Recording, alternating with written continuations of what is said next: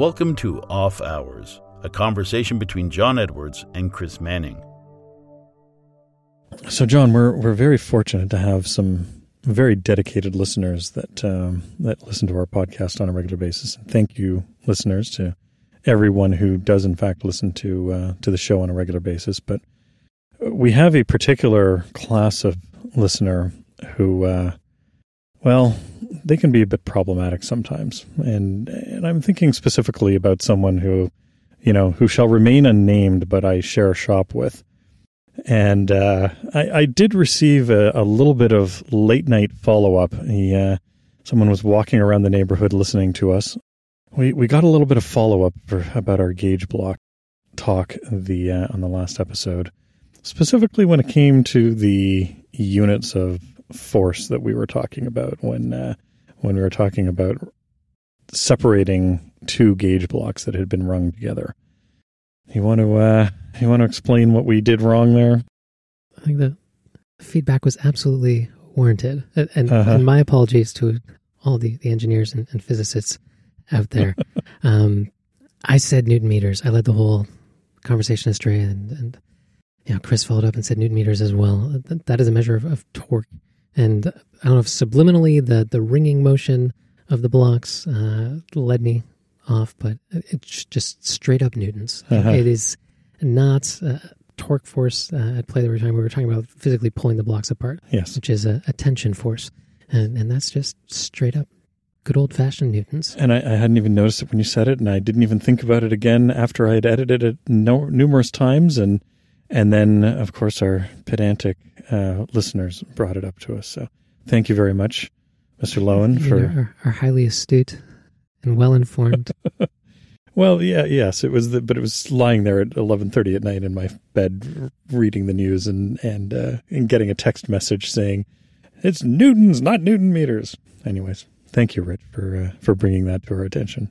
And my apologies to everyone. I'll get it right next time. It's funny how you can have a slip of the tongue like that. One that I'm surprised I still hear like long-time vetted watchmakers make a slip of the tongue on from time to time is just like hairspring and mainspring. I mean, they're two very, very different parts of the watch. No, I do it all the time. I have to think about that every single time I talk about the hairspring or the mainspring, because in my brain, I don't know what it is, but I'm always mixing up the words for the two. I know exactly what it is that I'm talking about. And for whatever reason, my brain decides to spit the words out for the other one. It drives me crazy. But, fortunately, that's something that I can edit out of the podcast, and I can, because I usually catch myself and I edit out the slip. But yes, I do that constantly, and I don't know why.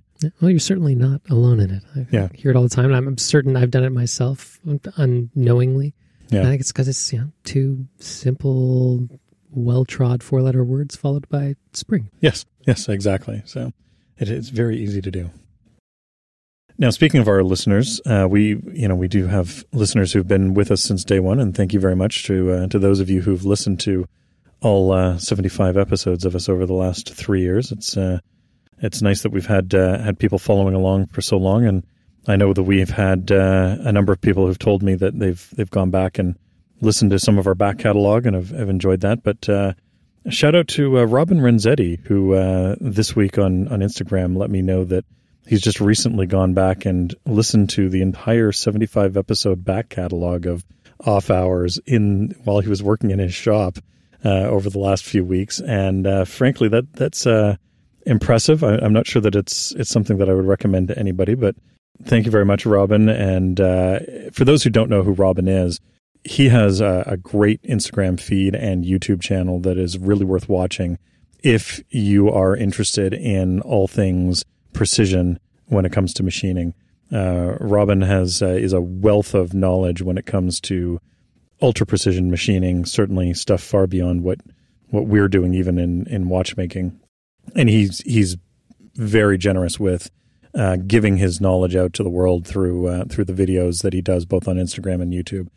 So if this is the kind of thing that you're interested in, precision and how to machine things in precise ways, go over and check out Robin's Instagram feed and YouTube channel. We'll put links in the show notes. They really are worth watching, but realize that you're in for a deep dive. Robin is incredibly knowledgeable and really does a great job of explaining what it is that he's doing and why it is that he's doing it. I'm honored. Thank you, Robin.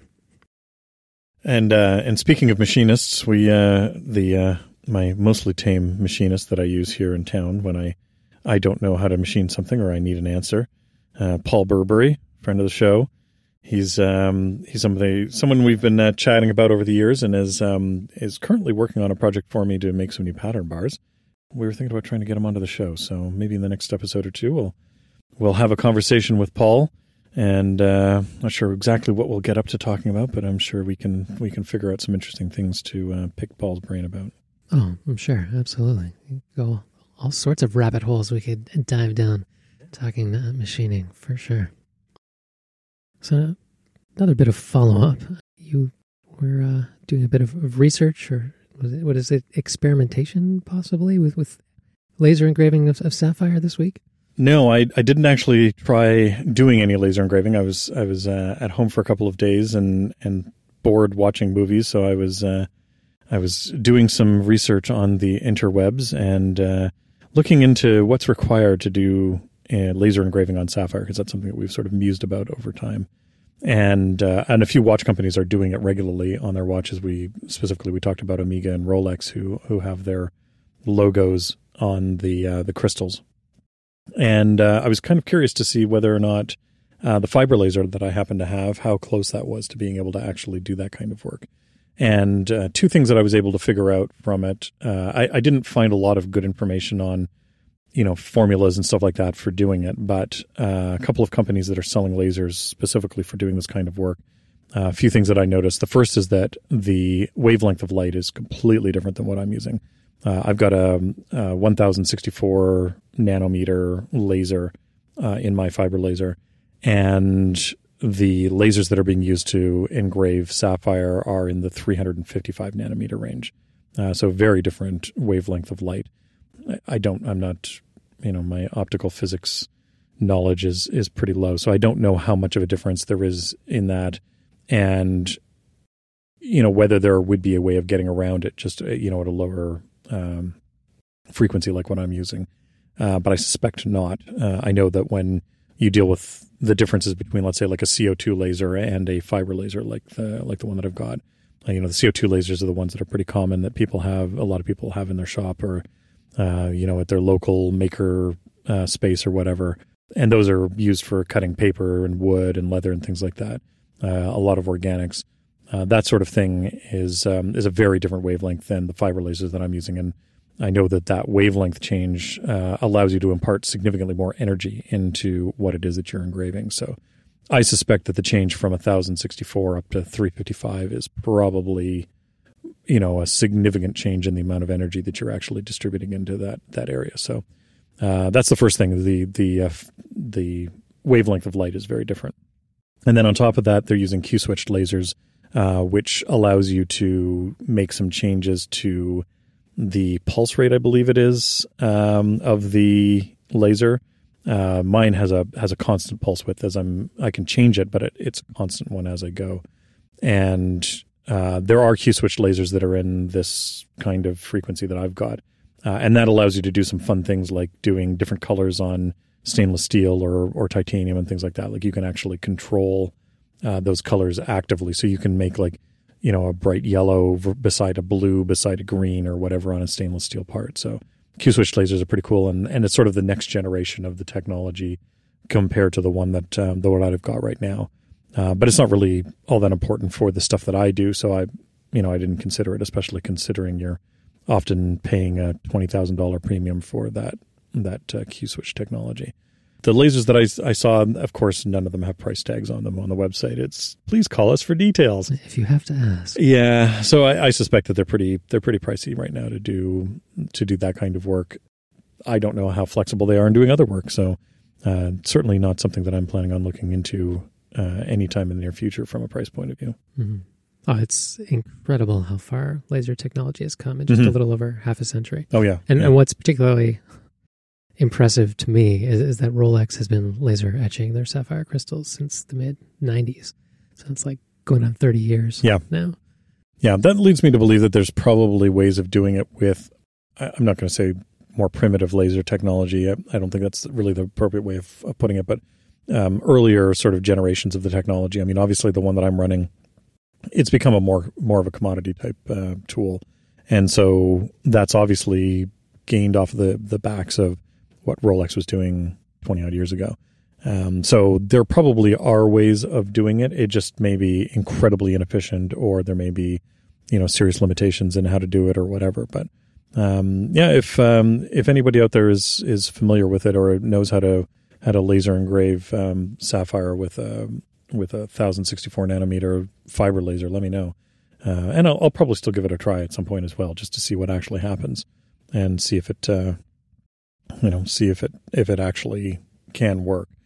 From what I gather, I think that what it's doing is it's creating microfractures in the crystal structure, and so therefore diffusing the light that you've got going through there.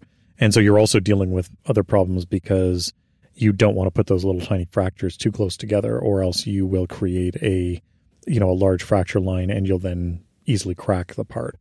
You find people doing these photos, sort of floating photos in an acrylic block or whatever. I have one of those. Do you really have one of those? I have one of those. Yeah, don't drop it. It's that's all fracture lines that are in there that are causing that photo to be created.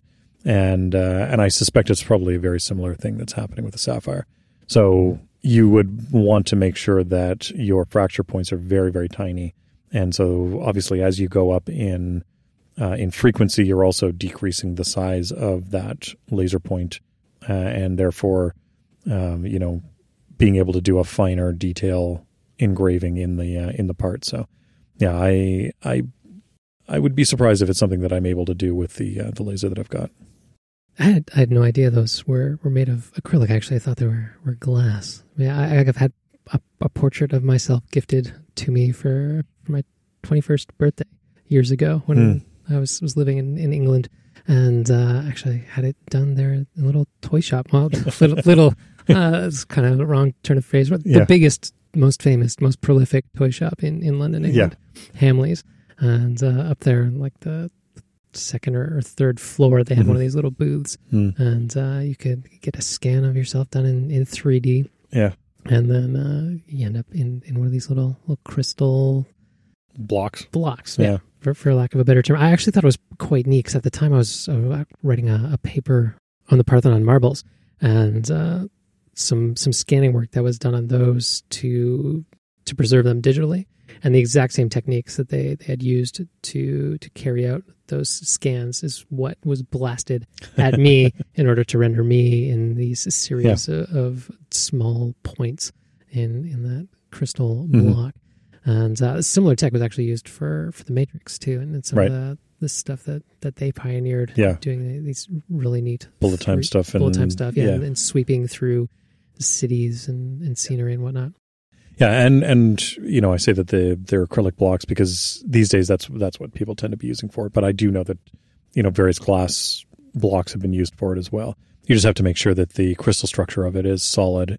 A lot of people these days are doing them out of acrylic because that's obviously far less expensive than doing them out of glass. And it wouldn't surprise me if the one that you have is glass. It certainly has heft to it that it is not acrylic in nature. Absolutely, yeah. So it's I don't mean to imply that that's the only thing that they're being done with, but certainly most people these days are doing it out of some kind of an acrylic just because it is far less expensive and probably easier to get that crystalline structure that they need for the laser. Mm-hmm. And because of the limitations of the scanning technology that was being used, I couldn't actually strike the precise pose that I wanted to because you have to be able to see all the dimensionality quite easily. Yeah. So if you were to do, say, a closed hand, or try and put your hands in front of your face, then all of a sudden there's just going to be this gap behind your hand where like your face is completely not there inside of the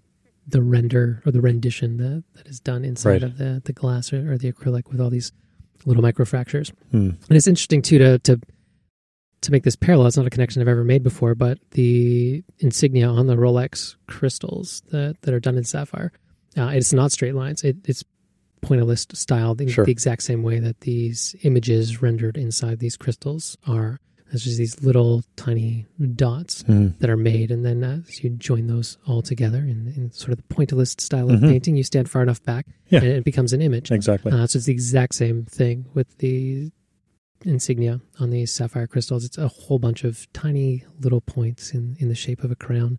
And then if you happen to have your crystal replaced at some point, then you'll end up with a little tiny S down in the very bottom of the crown. Really? Just to signify that it is a replacement crystal. So it was a service crystal, not original from when the watch left the factory. There you go. All right, I didn't know that.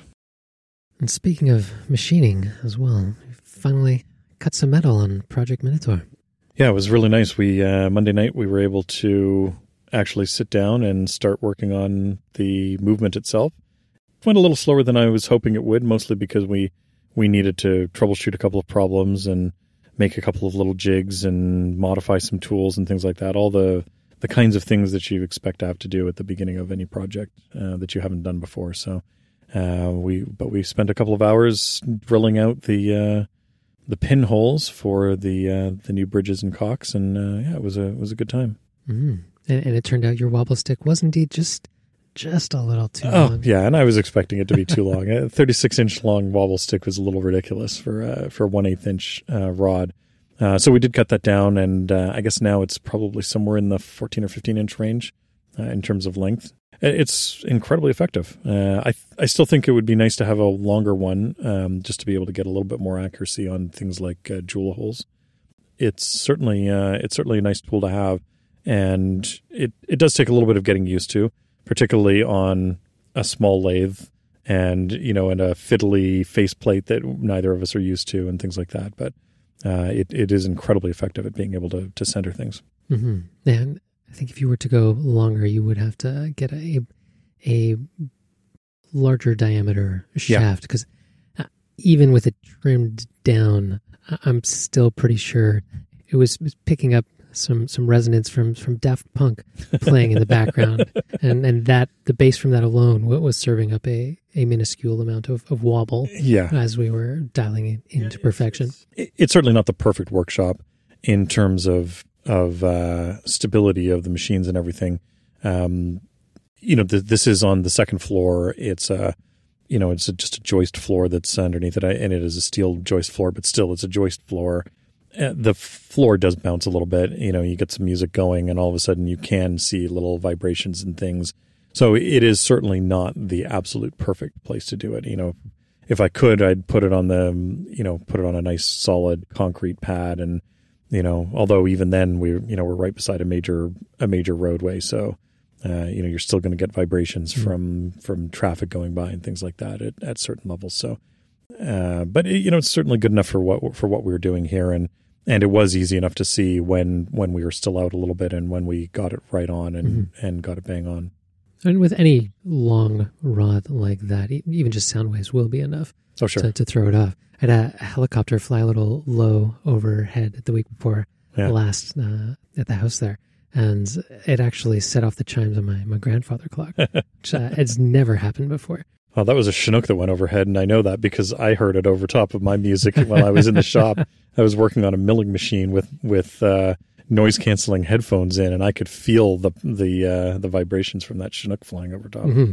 It was palpable. I know that I was speaking to an old-school engine turner at one point who did some work for a firm in London, and they had all sorts of problems with some of the really fine, detailed engine turning work that they were doing where having traffic outside was problematic. So there was certain work that they only did after hours when they didn't have people walking down the hallway. And, that can certainly be problematic for you if you're doing very, very high precision work or something where you can see those vibrations like a super polished surface, which is what you're going to get out of something like a straight line cut.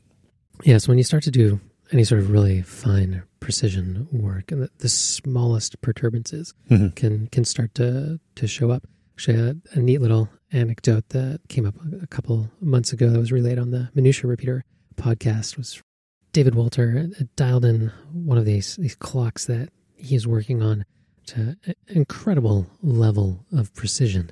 but he was noticing this sort of unusual deviation in timekeeping that he just wasn't able to pinpoint what the root cause was.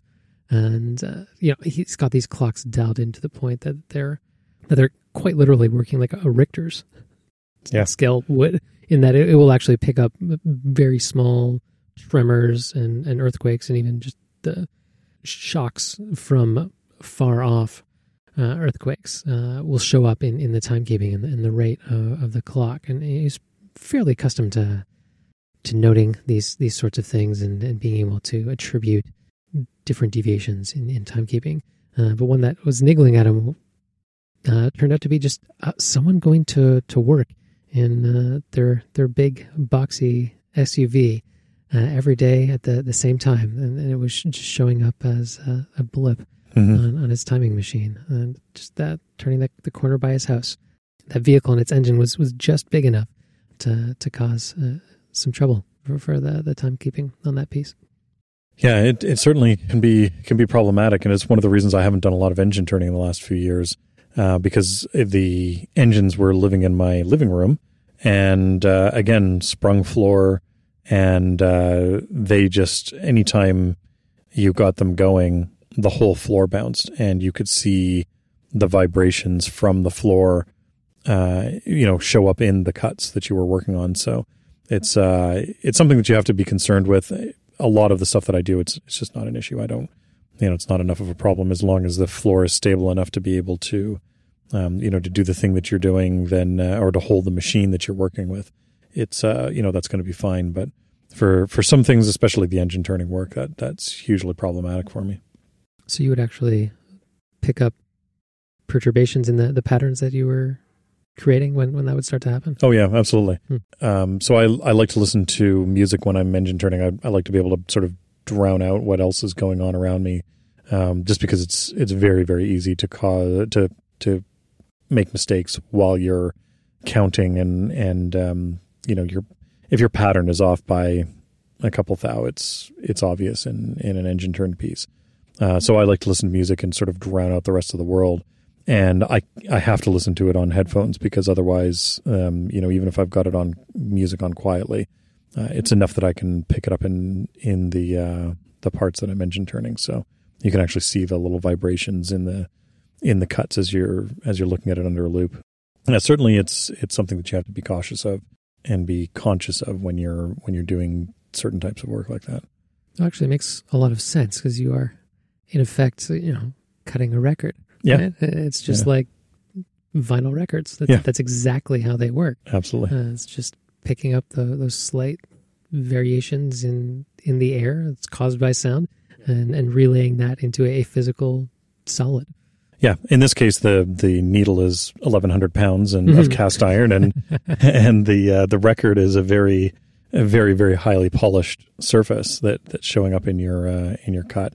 But it certainly does show up. Now, this is one of the reasons why I suspect a lot of watchmakers, especially classic watchmakers like Breguet, were actually frosting their engine turn dials. And one of the things that happens when you frost your dial like that is that you actually lose a lot of that detail. And because it's no longer a very highly polished surface that you're seeing in there, you don't actually see all those tiny little vibrations that show up in the engine turn cut. So I suspect one of the reasons, today people do it because that's the classic Breguet look. It also helps with preventing it from oxidizing more. But on top of that, I suspect a lot of that was done to hide some of those little deviations in the cuts. Just a point of clarification for my own curiosity. When you use the term frosting there on Breguet's dials, that's not a term that I've heard used applied to his work before.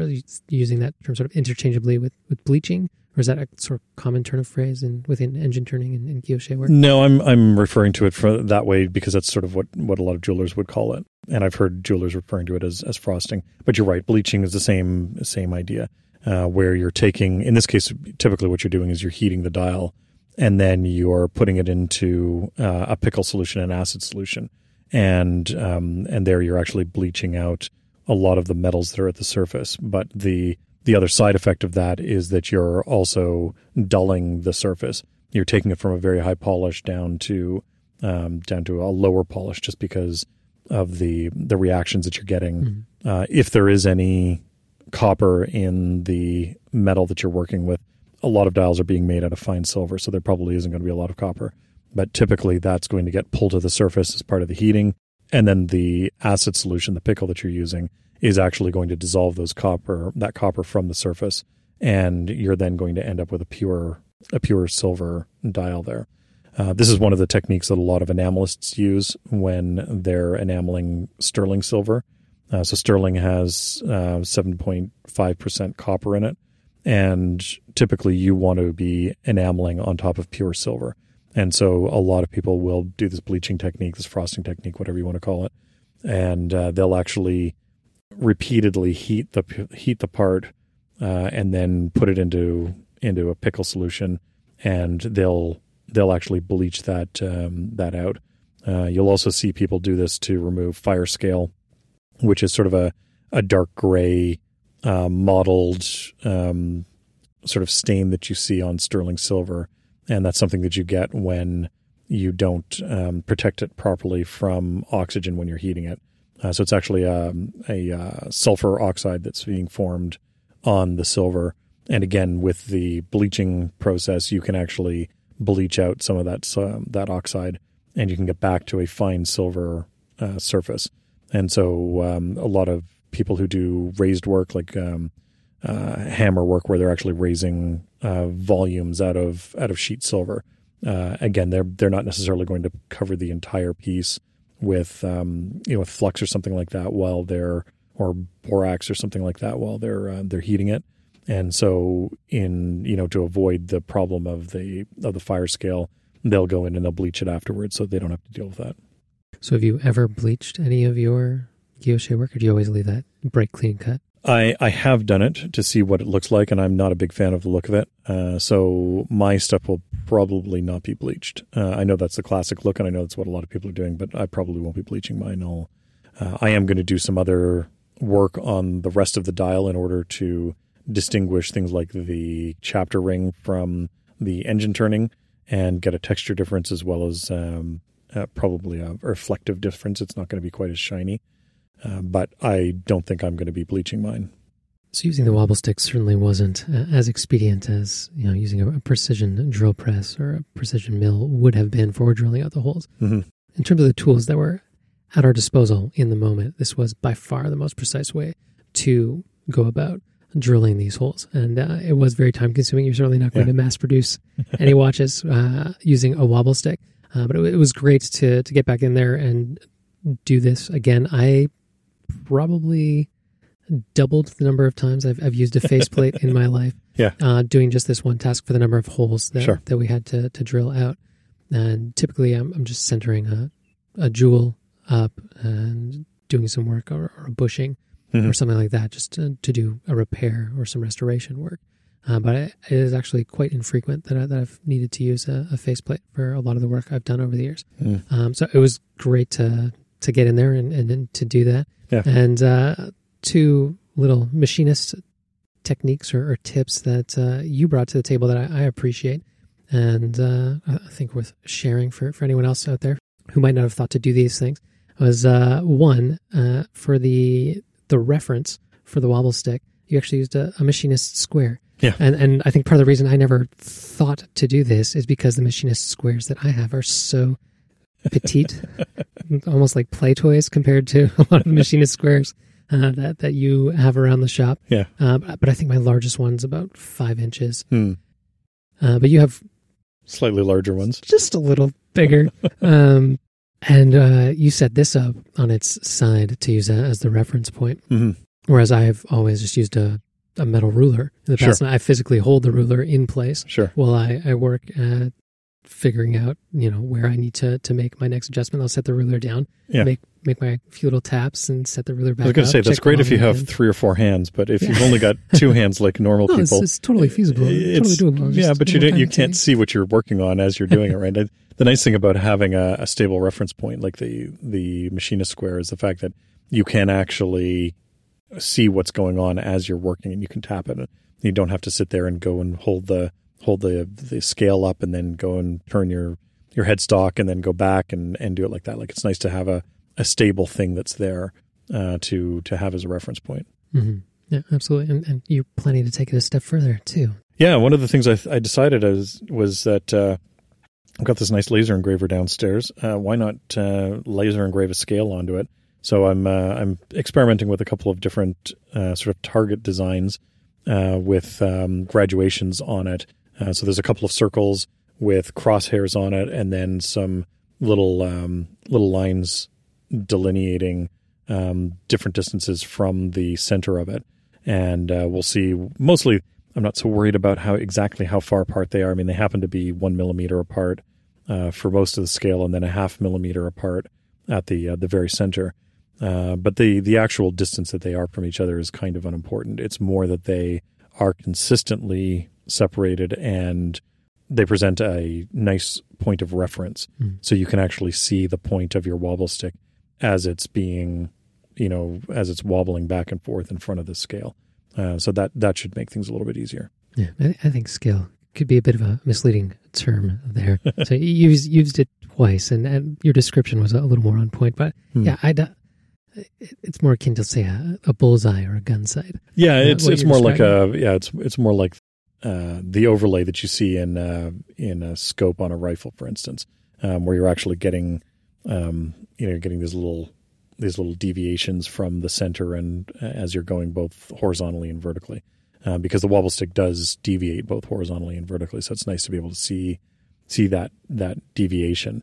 And depending on what it is that you're doing and what you're most comfortable with, sometimes it's easier to look down on the top of the wobble stick and see it deviating side to side, and sometimes it's easier to look from the side and see it going up and down. Just whatever you're most comfortable with.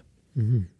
And in that regard, the other point I quite appreciated was from all of your years centering things in a 4-jaw chuck. I've always just targeted the lowest point of the wobble stick and made my adjustments from there. But you pointed out that you could wind up chasing your tail quite a bit doing that, and then it's actually far more expedient to just work 180 degrees from each other and just check those 2 points. Don't worry about anywhere else, and it doesn't matter about the side to side. Just focus on those 2 points, and as you dial in those 2 points, you're going to just pull everything in together quite a bit faster, and then worry about fine-tuning your 90-degree angles from there rather than always chasing that lowest point. Yeah, one of the things that I learned early on with a 4-jaw chuck is that if you imagine you've got four different jaws that you can independently adjust on a 4-jaw chuck, and if you imagine they're labeled 1, 2, 3, 4, let's say clockwise, you're best off adjusting, let's say 1 and 3, because they're opposing jaws. You're better off adjusting those two, getting it centered in between those two jaws, and then, or at least very close, and then going to 2 and 4 and adjusting those, and then you can go back afterwards and go back to 1 and 3 if you need to, and get close again. One of the nice things about working on just a single axis like that is that when you get very close to it, you actually know where it's going to be, where that center point is. Now, in our case, we're using a wobble stick, so that center point is obvious because it's not moving around anymore. But when I'm working on a 4-jaw chuck, typically I have a dial indicator that I'm working with. And when you first start using the dial indicator, you don't know where your 0 point is. But once you've sort of centered one axis, you now know where 0 is, which then makes it much faster for you to adjust the other axis, because now you know on the dial indicator what 0 is and what you need to target. And so you can then very quickly move it into alignment. And it's a much faster process than trying to chase around 1 and then 2 and then 3 and then 4. And then you can spend a long time chasing that around like that. Mm. I think part of the reason that something that never occurred to me clearly is because I never worked in a machinist shop. But the other reason too is I'm usually working with round plates. Yes. And one of the nice things about working on this sort of 180-degree axis, single axis, was that we actually had a square plate affixed to a round plate. So you just chose your axis based on a flat edge, and that gave you a very nice surface to gently tap down on to dial in that perfect concentricity. Yeah, the square plates that we're working on, they are the plates that are going to eventually become the new bridges and cocks on this watch. And yeah, they're still square. It's easy to use those as the reference points. But even if it wasn't, even if this had been a perfectly round piece, I would have, possibly marked on the faceplate where the 4 points were, and I still would have worked like that because it is much easier to do that, and that way you're not sort of sitting there chasing around. And it's worthwhile picking, let's say, the low point as one of your axes, but from there you want to work across from it and continue doing that until you're able to dial in at least one direction, and then you can get to the next one, and it goes a little faster that way. We've talked a little bit about the wobble stick and what it does and why it's useful, but we did run into a situation where the wobble stick didn't actually help us out. Yes, this is quite a common problem when working with a main plate, even just when installing and extracting jewels and other fairly common tasks. Is sometimes you'll have an area where you don't have a flat surface to work on the jewel hole. Mm-hmm. Now, generally speaking, in well-designed calibers, at least one side of the main plate will have a nice surface for you to rest your tool flat up against to work on the jewel or the hole in a precise manner. One of the holes that we needed to drill out was in a place where halfway through the hole had been milled out a section of material. So we didn't have a full circumference to work off of for the wobble stick. So the route we tried at first was just to use something from the staking set to get that as close as possible to being centered on the faceplate. And that got close, but not quite close enough. Yeah, the staking set that I have, I didn't have anything that had a nice square-sided shoulder to it, that would fit in there. So we were using something that had a taper to it, and a taper just wasn't quite enough. It wasn't not ideal for the job. No, a taper isn't really a great thing in that case to center something up. So that really didn't quite work out perfectly. So then Chris ended up machining a specific piece of drill rod for the purpose, which is what I had in mind when I had first recommended using the staking set, because some of the staking sets I have at my disposal, but they were not close at hand at the time. I have a straight shoulder on them, and then they come down to a very fine point. So Chris was able to grind, actually, on his precision grinder, a very precise shaft, and was able to use that in order to get that hole centered in the faceplate, and then we could drill through to the accompanying side where a new pin would be placed in the accompanying bridge. Yeah, it's nice having access. In this case, I was using a tool and cutter grinder, which isn't something that a lot of people have access to anymore, but they're relatively common. And these tool and cutter grinders are great if you're trying to do work like this.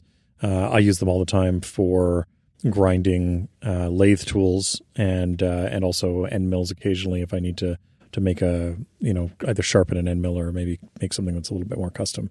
In this case, it was great. It's very easy for me to be able to make things like dead centers with it, or make a straight-sided pin that was exactly 1 millimeter in diameter. So it was very, very easy for me to go in there and do that and make that. I didn't end up hardening this one, but I think I'm going to go back and regrind it and actually harden it, because now that I've seen it in action, it's going to do exactly what I need it to do, and it'll be useful in the future for other kinds of work like this, where maybe I need to be able to get in there to a 1 millimeter hole and actually center it properly.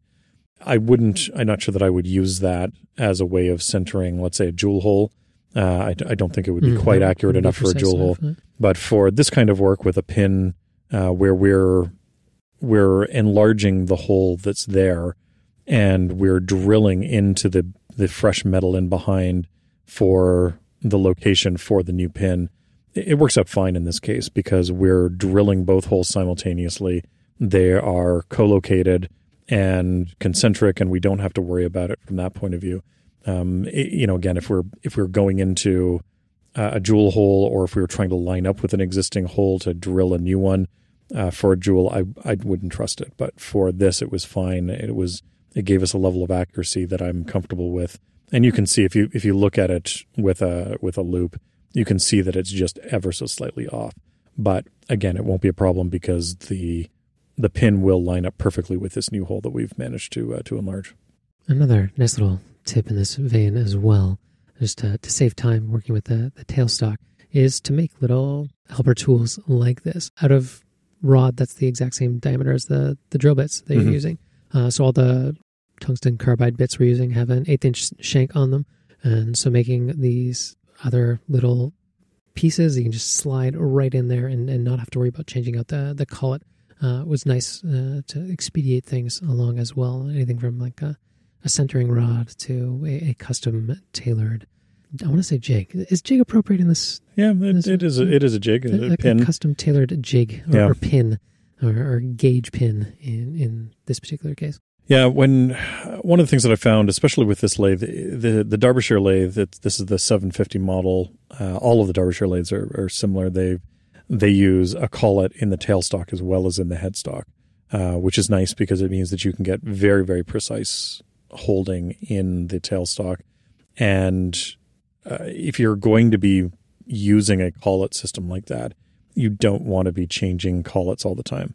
And so you don't want to go from one collet for your drill bits to a different collet for your dead center to a different collet for your little jig that you've made to hold a 1 millimeter hole precisely.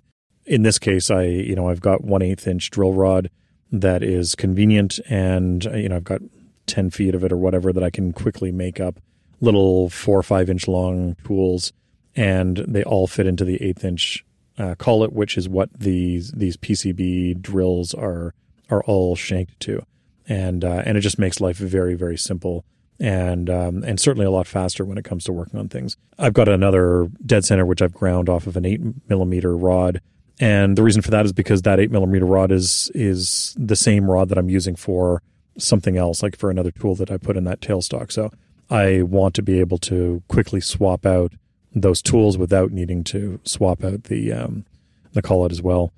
If you're working on a larger lathe, a lot of people in larger lathes, they don't have collets in their tailstocks. They have Jacobs chucks, and that's not so bad because you can just quickly open up the Jacobs chuck and change out the bit from one to another. Maybe it's a centering drill, and then go to your normal drill, and then maybe to your reamer, and you can bounce between them because that Jacobs chuck is easy enough to swap out.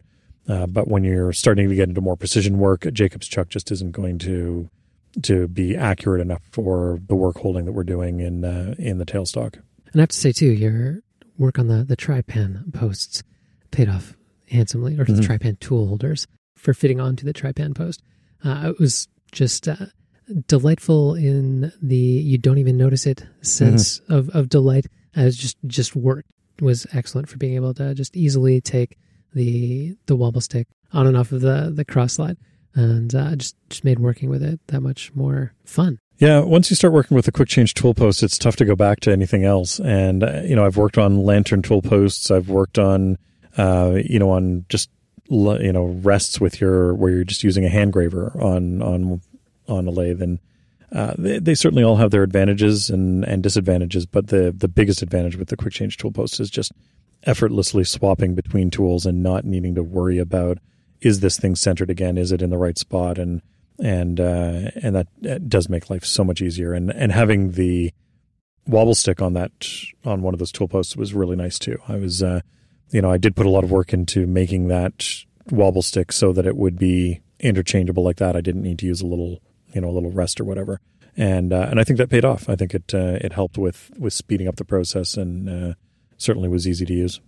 I think there were a few little things you picked up on, though, that you might do a little differently if you were to make a version 2. Well, I certainly will be making a version 2 of it, and I haven't quite decided what I want to change up on it yet. I still need to do a little bit of work with it, I think, before I make the final changes to it. But certainly there will be another version of this before I'll probably do a video on it at some point about how I made this and what it looks like. But certainly there'll be a couple of changes to it when I do the next version of it. And speaking of that, it was certainly interesting doing a lot of work on this lathe. So this is a much smaller lathe than what I typically work on. It's something that I've worked on before, but I've usually been doing a single setup. So maybe it's turning a pin or turning a new staff or something like that. Something which didn't need a lot of different sort of accessories on and off the lathe. And something that we had to do quite a bit on this was to swap out different things, whether it was the wobble stick, whether it was the cross slide, whether it was the tailstock.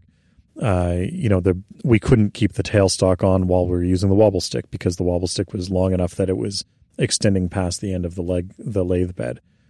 These are things that I'm not used to having to deal with because on my larger lathes, it's easy for me to just slide the tailstock 20 plus inches away from the headstock, and I'm not worried about it interfering with the cross slide. Or when I bring the tailstock in, the cross slide doesn't get in my way because it's designed to stay out of the way of my tailstock. So it was certainly an interesting experience working with so many different accessories on this lathe and the challenges of working on such a small lathe. And it's certainly doable, but it definitely slows you down as well. It's interesting for me to hear that perspective because I'm coming at it from the complete opposite side of that spectrum, where this lathe was notably bigger than what I'm accustomed to working on, because I'm usually working on an 8mm watchmaker's lathe, whereas this is a lathe that has 10mm collets on it, and like the bed, everything about it is just substantially bigger than what I'm used to working on, and that's substantial on a watchmaker's scale, because if walk downstairs and look at some of the other lathes that you have at your disposal, it's a totally different ballgame. It's not very significant in terms of difference when you compare it to let's say the 16-inch South Bend that I've got downstairs. Obviously that's a dramatically larger lathe, but still that extra little bit of space that you get, the longer bed, the wider bed, larger collets, the maximum size that I can hold in my 10mm collets is actually 8mm. So I can actually put an 8mm collet into my largest collet and hold it. Can eat my collets for lunch. They certainly can, yeah. Which is, again, and that extra little bit of space, it makes a difference. You do end up with, slightly fewer problems when it comes with run out and things like that as well, because you've got a little bit more material to grab onto and stuff. So there are a bunch of advantages to having a slightly larger size. And I can certainly understand why a lot of watchmakers love the Schaublin 102 as a workhorse lathe. It's certainly larger than you technically need. It's very similar in size to my Cromwell, which I work on a lot. But I can understand exactly why people go for the Schaublin 102 versus the Schaublin 70, because the Schaublin 70 is very similar in size to my Derbyshire lathe, and that's a fair difference in size between the 102 and the 70, and just getting that extra space to work on. Again, not having to remove the tailstock when you're working, being able to leave the cross slide in place when you're working with the tailstock. All those little things make add up to a huge time savings as you're working. And on top of that, you also get more rigidity, which means you're going to get more accuracy. And, the dials are easier to read because they're larger, and, the handles are a little bit nicer to work on because they're larger. All those little things really add up to having a more pleasant experience as you're working on these bigger machines. Again, somewhat funny coming from the opposite side. Hearing you say extra space, extra space, extra space, whereas I've never felt so cramped trying to maneuver things, the little knobs on the back of the faceplate. It's funny because the faceplate that's actually on here was originally mounted on an 8mm collet. And I picked it up off of eBay, and it was designed for, it is a Derbyshire lathe chuck, but it was mounted on an 8mm collet. And I've made a new collet for it to get it onto this one.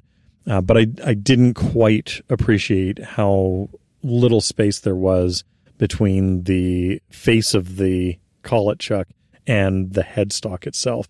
Again, I'm used to working on a bigger machine where there's a lot more space back there. Most of the bigger machines I have are also threaded in order to be able to accept chucks that you screw on something like a 3-jaw or a 4-jaw chuck, let's say. And so there's a lot more space in behind the faceplate than there is on the Derbyshire. So I need to make a new collet for the back of this in order to give us a little bit more working room, because you're right, it is very cramped back there with the existing setup.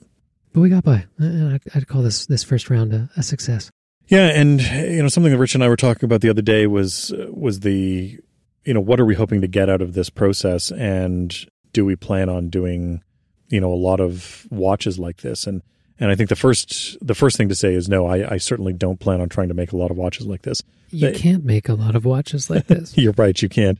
It is very slow, and it is nice to do it this way. Like, it is nice to see how can you make a precision machine, a watch, with a relatively primitive setup, something that you could set up in, a closet or a spare bedroom or whatever, right? And so you could understand how a watchmaker 200 years ago would be able to actually make a precise machine in a relatively small setup in their, in a small back room or whatever in their farmhouse. So it is nice to be able to see how that works and to know that if I needed to, I could set this up on a bench in a spare room and actually be able to make a watch out of it.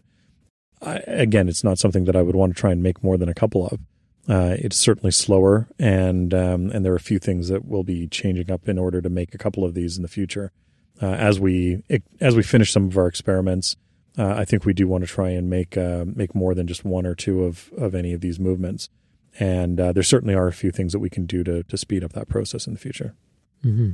And even though there are things that we can do to speed up that process, we'll still be able to maintain the sort of the feel of making these watches individually and sort of quote unquote by hand. We can do things like using a pantograph in order to cut out the bridges instead of cutting them out by hand with a jeweler's saw. We can use a drilling machine to speed up drilling some of these holes that we're working on. Not necessarily, we don't need to necessarily go all the way into CNC machining to be able to do this stuff. There are ways of using manual machines to be able to speed up that manufacturing process. So we can sort of produce a small serial number of watches at a time while still maintaining that essence of what it is that we're doing. Certainly for the better part of a century or more, really, that's how the watch industry operated. Mm-hmm. CNC machines didn't debut until we had computers to numerically control machines. They didn't exist before. So there are all manner of tools and operations that were done old school. And it is nice to see how those worked and to see how to actually get to that level of accuracy. And because we think of today's precision machines and we're like, well, how the heck could you possibly, work on a relatively primitive lathe and get a precise thing? But when you start learning about things like turning between dead centers and using face plates and wobble sticks and things like that, you start to very quickly realize, oh, okay, there are ways of being able to actually do this work and be able to work precisely, as long as you are intentional about what you're doing and you understand exactly where the inaccuracies are going to come from the work that you're doing. Mm. Yeah, you're not going to achieve the speed and precise repeatability of something like you'd get from a Pressy-Tram. Sure. But you are still able to, with time and patience, get very precise results using very primitive tools. Yeah, absolutely. And it certainly shows me that the people who are interested in trying to do some of this work at home in their home shop or whatever, it's certainly doable. There are, 8mm watch lathes are certainly common enough on the internet. You can find a reasonable one on eBay. The tooling that we're using, again, I'm using a 10mm lathe, but you don't need to. You could use an 8mm lathe. I have some nice machines for being able to make my life easier when I'm working, but they're certainly not necessary. You could easily do this work in a spare bedroom with more primitive machines. Don't even need an electric motor. You could even use a bow-driven lathe or bow-driven. Yeah. So next up, we'll be turning up some pins to put in these holes that we've just drilled. And where do you want to take things from there? Yeah, once we've managed to get the pins turned up, we can separate the two plates now. We had actually glued them together using CA glue. And now that we've drilled the holes for the pins, we can actually separate those, turn up some pins, and insert the pins into the new bridges and plates. And then from there, the next thing we need are holes for the screws, because we need to be able to screw these plates together and hold them together for some of the future work, things like separating the bridges, because at that point we can then start talking about cutting the bridges into separate segments, and then we can start going down the rabbit hole of things like jewel holes and whatnot. The next step is pins so that we can hold them together, hold the plates together, and reference them against each other appropriately. But we need to be able to hold those things together. So we'll definitely be drilling out some screw holes. And the nice thing about these ones is that these are just clearance holes. We don't need to worry about tapping these holes because tapping at the scale, as we've mentioned before, can be fun. But these are really just clearance holes and also some countersinks so that we can have somewhere for the head of the screw to be able to sit inside of that plate. Well, thankfully, as far as watches go, these are quite large screws. Oh, yeah. It wouldn't have been too bad tapping these holes. It would have been No. Fairly straightforward. But we will certainly be getting more intimate with the wobble stick once again. Yeah. Plenty more holes to drill. There are a couple of holes that we will have to drill and tap at some point, including a reverse thread, which will be interesting. It's been a while since I've done a reverse thread with a tap, and this one is significantly smaller than the last one that I did. So we'll see if I manage to snap a tap just because I managed to turn it in the wrong direction. It'll be interesting, and again, as you say, a lot of wobble stick work coming up as well.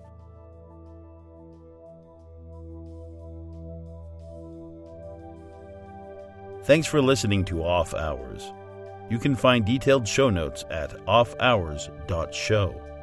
If you'd like to keep up to date with the show, follow us on Twitter @offhours. John can be found on Twitter @UnderTheLoop, and Chris can be found on Twitter and Instagram @silver_hand.